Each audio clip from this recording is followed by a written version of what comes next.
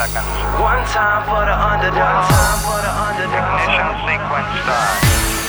Let me see you put 'em up.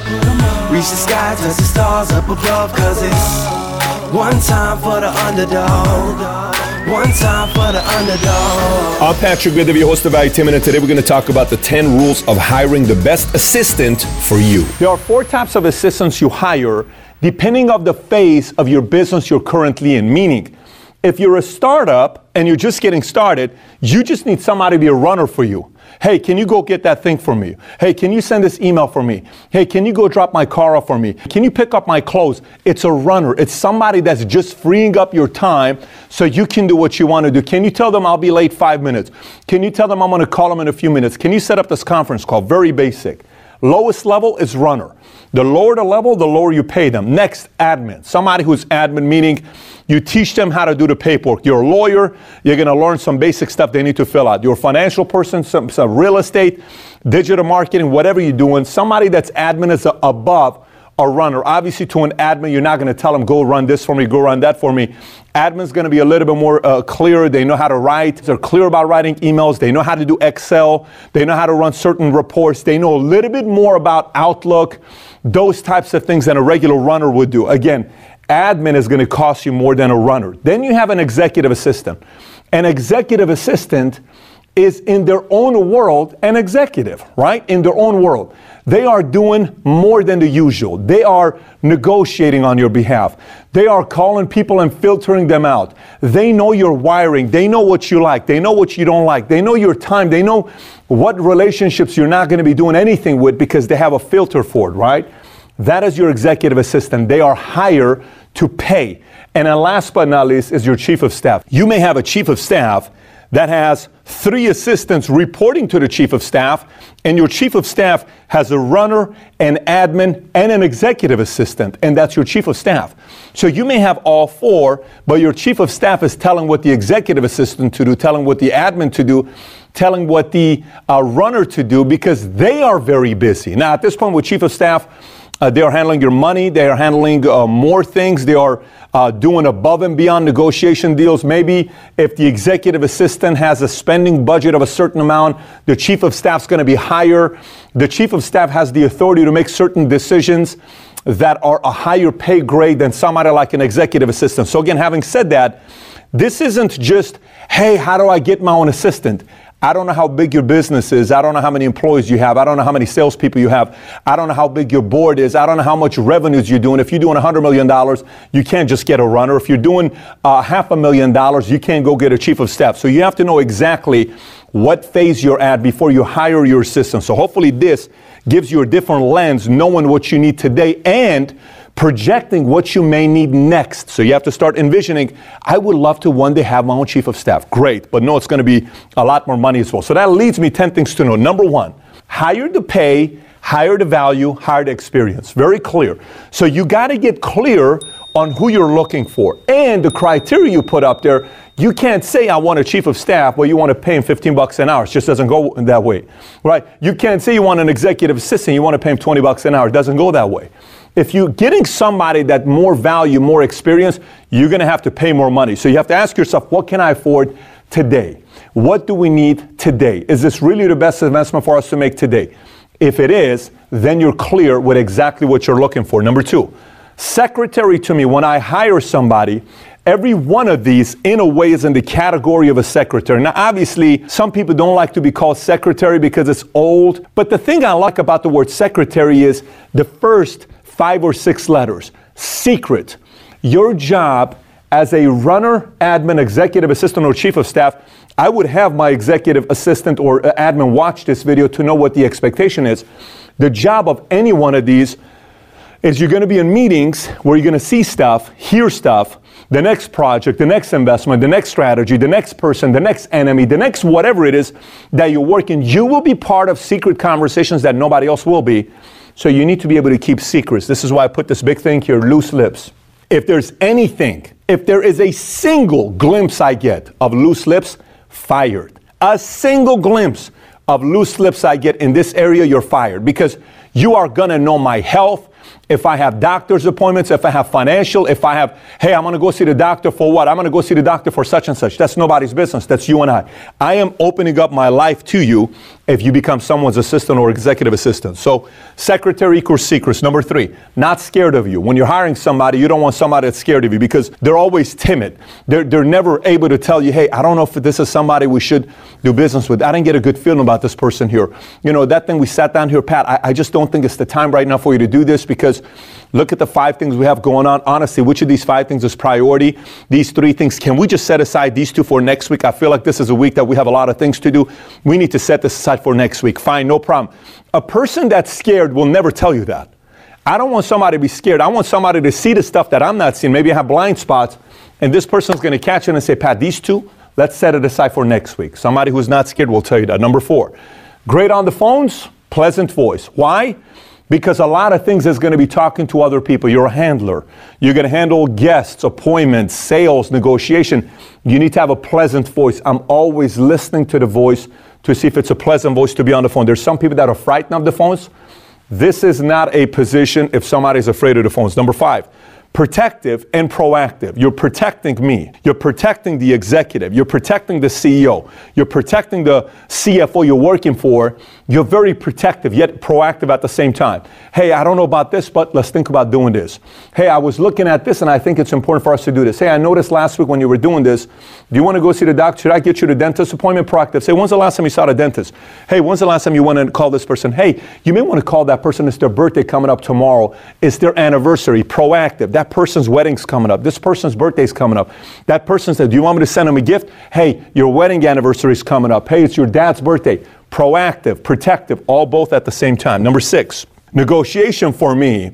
If you work with me for a long time, if there's one requirement I have for you working with me is you have to learn how to negotiate, period. And especially if you move up more in the company. No one in our company will become a C-type executive if they don't know how to negotiate. Nobody. And let me tell you how I typically teach negotiation. There is negotiation teaching you by saying, here's the 17 things to do when you negotiate. And I need you to become a better negotiator. And that's fine because you're teaching people how to become a negotiator. The best way to teach negotiation is to actually negotiate. Best way. One of my best negotiators in the company that I have right now, somebody that's about to be the chief of staff here soon, and she has seen me negotiate a few hundred times. And so she now does it. I listen to every time if we have a big deal, we're spending a lot of money, I'll say, has it ran through her yet? No, she needs to make the final call. She'll make the call and she'll come up to me and say, Pat, this is going to cost us $728,000. Have you checked everything? Pat, I've checked everything. It was this, it was this, it was this, it was this. I brought this and I brought this and I brought this and I brought this down. And if I say I'm not comfortable, I'll get on a call, then she said, Pat, I'm telling you, I've already asked that question. We can get on the call, and we'll get on the call, not moving. Got it, she did the right thing, $728,000. But sometimes I'll have somebody that's coming up to me with something, oh, they said this is the final offer, today's the day. And I'll sit there and I say, today's the day. Today's the only day. Oh, it's the 31st. I know what the other person's doing. It's their closing. It's the closeout. Let me get them on the phone with them. I'll get them on the phone. Hey, John, listen, I understand it's the 31st. You're trying to move us to sign a deal right now. I hope you realize there's no way in the world I'm paying this price here. And I've already talked to, XYZ, and I've already talked to these guys. You are overcharging me by 30%. So if you want to get my deal today, here's what it is. And I understand it's closeout. So don't give me the sales script. I need you to talk to your sales manager, come up with the final price because I'm not renegotiating.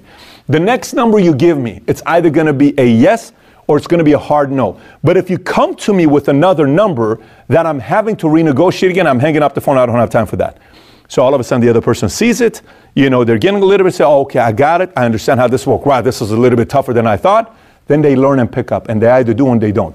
But all of these 4, at the lowest level to the highest level, they need to learn how to negotiate on your behalf. Next, seek every outlet possible to find an assistant. It's not just, let me put a job application on ZipRecruiter or Jobs.com or Monster. Nope. All your contacts, all your associations, all your friends, all your coworkers, any board you're sitting on, anybody you know. I am looking for an executive assistant. Scream it off the top of your lungs. I am looking for an executive assistant. Matter of fact, I am always looking for an executive assistant. Always looking for an executive assistant. If you know somebody, or if you yourself are somebody who has 5 years of experience as an executive assistant, send us a text to 747-2 260-8461. Notice what I just did? I just told you I'm looking for an executive assistant. You do that all the time until you find a person you're looking for. By the way, the reason why I'm looking for an executive assistant is because my executive assistant keep getting promoted.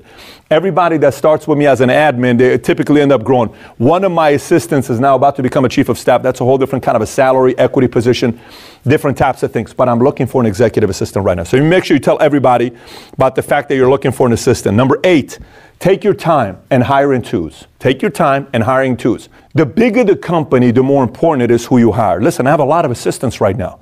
But to hire the person I'm looking for is going to take a little bit more time. And I'll typically hire in twos. The reason why I hire in twos is because I'll bring 2 people and I'll see, okay, this person works in this place. And I'll explain to you why, because 5 things I can't learn from them until I hired them. But I'll hire in twos. And yes, for a few months, I'm paying double the salary, but 60, 90 days later, I'm keeping the person that I'm more impressed with, and the other person I send them off and say, this is just not going to work out for you. I keep one person. It's almost like a tryout. One person's hired, the other person's fired. Number 8, I talk about take your time. Number 9, filter through your executive team, meaning whoever you're hiring, let your executive team filter them out. Let them sit with them. Pat, I don't know if this is going to work because of this. Pat, I really like this person. 5 people came in. They get filtered out on one sitting. They're there for 20 minutes, one by one, they get filtered out. You know what? I like this person. I like that. What did you think about it? I like that person. I don't like this person because, you know what? I also like that person. Perfect. Now we set up a follow-up. After them being filtered out by your team, who knows how well you work with who, and you may have some blind spots that your executive team sees. And last but not least, number 10, communicate expectations clearly. One of the biggest challenges why an employee didn't work out with me over the years is because the expectations weren't communicated clearly. The more you communicate expectations clearly, the better you do and retention goes higher because everybody knows what is expected of them. Grab a sheet of paper and exactly write. These are my, no way in the world I'm willing to negotiate these 3. There's no way in the world this is going to work out. These are the 9 things I really like. These 6 things I'm okay with, but these are the things I want. Express that to your team, then create the proper ad, then post it, then make sure everybody knows that they're coming through, what your non-negotiables are, what the things you are that you're looking for, and what things you're willing to be a little bit more flexible with. All right, so 5 things you will not know about them until you work with them. You hire them, you did everything right, there's still 5 things you're not going to learn about them until you work with them. Number 1 is their ego, how they deal amongst other people, because you're not going to know that when you're hiring them. Number 2, how they handle pressure. Okay, and how they perform under pressure. One of the best things is when there's a pressure taking place that leads to a crisis and you watch them. Wow, deadline, late. You know, we have to hit something. You know, something took place, a major crisis took place, an enemy, a issue that we have to address, a conference call, something's going on, and you kind of watch them. You say, oh my gosh, this person gets rattled. No way in the world this is going to work because we're in that kind of an environment where we're growing so fast. If you don't know how to handle crisis and pressure, this is just not the place for you. You're better for a Fortune 100 company where everything's pretty smooth, but you're not built for a startup. There are assistants that are built for startups and there are assistants that are built for Fortune 100, Fortune 500. You need to know who you're hiring for what season of company. Number 4, people skills, and number 5, initiative. You will not know those things until you hire them. So having said that, again, know what phase you're at when you're hiring an assistant, know these 10 things before you hire them, and know that even if you do it right, there's 5 things you will not know about them until you hire them.